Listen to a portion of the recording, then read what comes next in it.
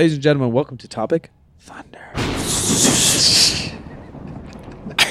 You're going to get out of breath. Thunderstruck. I'm here with the Game Day boys and Good Company Zone. Nano.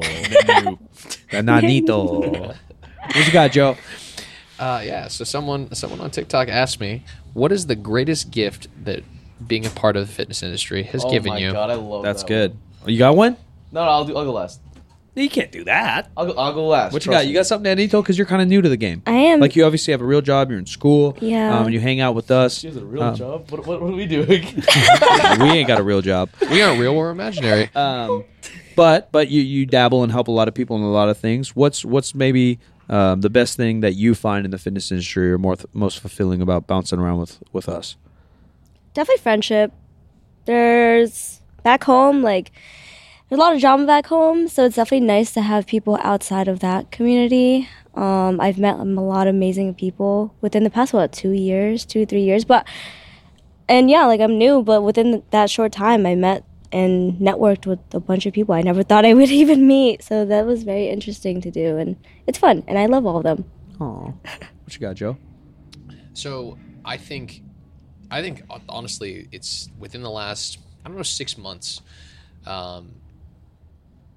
I've gained a lot of perspective being a part of the fitness industry.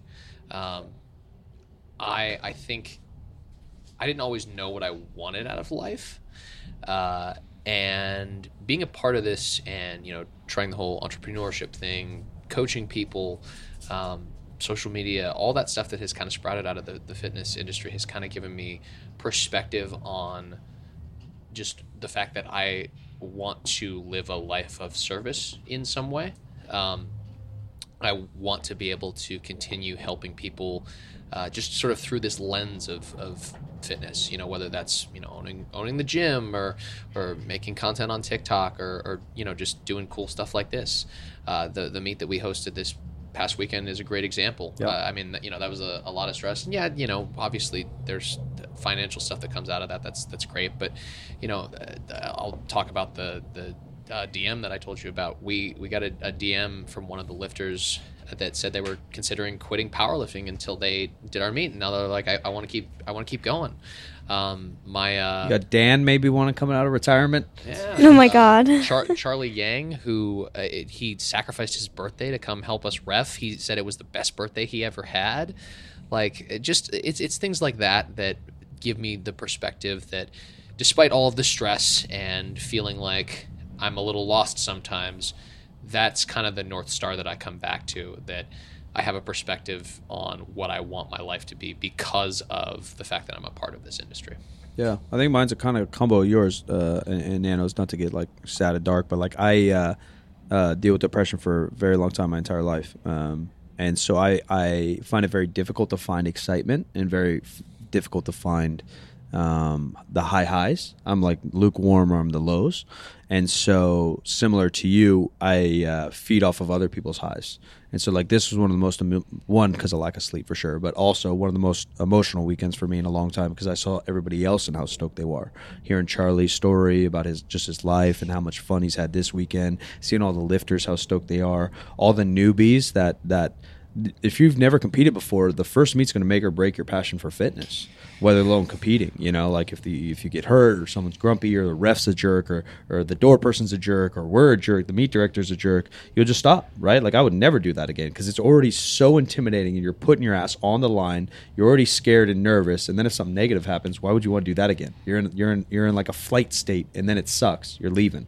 But if you're in a flight state and it's welcoming, it's dope. Shout out my boy Eddie, who absolutely crushed it, and I don't want to put him on blast, but he was telling me how nervous he was afterwards. He's like, dude, but the support of the crowd went crazy, and I had so much fun. We were chanting his name, bro. Yeah, he's a fucking WWE wrestler. And so like stuff like that is what I feed off of. Same idea of kind of fulfillment, I guess, on the selfish side. Like obviously I want to help people, but the barbell's a way for me to do that. The barbell has been a microphone for my journey through life. I'm not in love with the barbell as much as other people. That's just the truth. But I like fitness, and I think it's important. I think I'm fairly knowledgeable, and I can help people. So it just allows me to make my voice louder. And that goes into what Nano says, kind of just community, you know, and good company. One of our mottos is driven by culture in the community. And without that, without how diverse it is and how cool some of the people can be. And yeah, there's shit above us and there's shit below us, but when you get to the core of the community, it's really, really dope. So kind of a combo of those. What you got, little guy? Basically, it's a combination of everything that you guys are saying, because obviously that's the most important thing we've all gotten from the past years with fitness, past decade for you. Okay, dude. Dude, you're like doing this for a while. I told us like in the last podcast when we were doing it together, I was like, Okay. I literally got into fitness. And Mike, I bought my first pair of wrist straps watching Mike. Like, it's everything like a full circle now. Like, I've been able to train with him, like film content with him. Like, I never thought I'd be in a position to film content as like my full time thing, and to be able to do this, Even though like, it cost you a good amount to hang out with me, yeah. yeah, I know, bro. It cost me a lot physically, mentally. Like, anyways, like to be able to make content as like full time thing and like be able to give an opportunity for myself, for the people around me, like for example my videographer that I just took on my side, for us to be able to be in a position where we can make this our full time thing. Like, I'm more motivated than ever. I made a video about burnout. Like, I saw a picture of myself with like 8 of my friends, like I think 6 years ago, and I'm like the only person that's still powerlifts, that still is like doing anything like fitness related, and I'm like, damn, that's deep, that hurts. Like, and I like kind of evaluated like everything going on. I was like, I still love lifting like so much. It never went away at all. And I think with the evolution cool. of like fitness and like powerlifting, like I'm more than motivated than before to be better myself, encourage others to be better for themselves. Like, I'm not trying to get cheesy with motivational shit like that, but being in the fitness community, like seeing people like you, like Joe, like Tim, all these great people that I've been like associated with, like it never wants me to stop. So that's my Love it. 2 cents. Yeah, I think, and you know, that's obviously not to plug our shit even harder, but it is my podcast. That's where a good company came about. Because if you surround yourself with the right folks, it's a lot easier to show up. It's a lot easier to have fun. It's a lot easier to work hard. That's where it came from. Makes sense, huh? Jimbo's got something going on between the years. Oh, Jimbo made it up? Yeah, 100%. The name Good Company is from Jimbo. Jimbo. And then we ran with it because I believed in it, and I truly do believe community and culture runs everything. And if we can turn all those notches of community and culture just daily, weekly, yearly, slightly more positive, we're all going to be in a better spot. So thanks so much for hanging out, boys. It's been an absolutely insane weekend. I'm dead tired, and Nano and girls, and your guys' help and support throughout the years, let alone more recently, is does not go on deaf ears. So where can people find you, buddy? You can find me on Instagram at Nico Flores 83kg and on YouTube at Nico Flores. Nano. Instagram, Nano with 2 O's 31. And I'm Solid Mike, where you want to find me. New episodes Wednesday and Friday. Thanks so much for listening. Be sure to subscribe, share this out on your social media. I'd love to help you. Join in Discord. We'll see you all there. And 3sb.co for the game day and Good Company collab.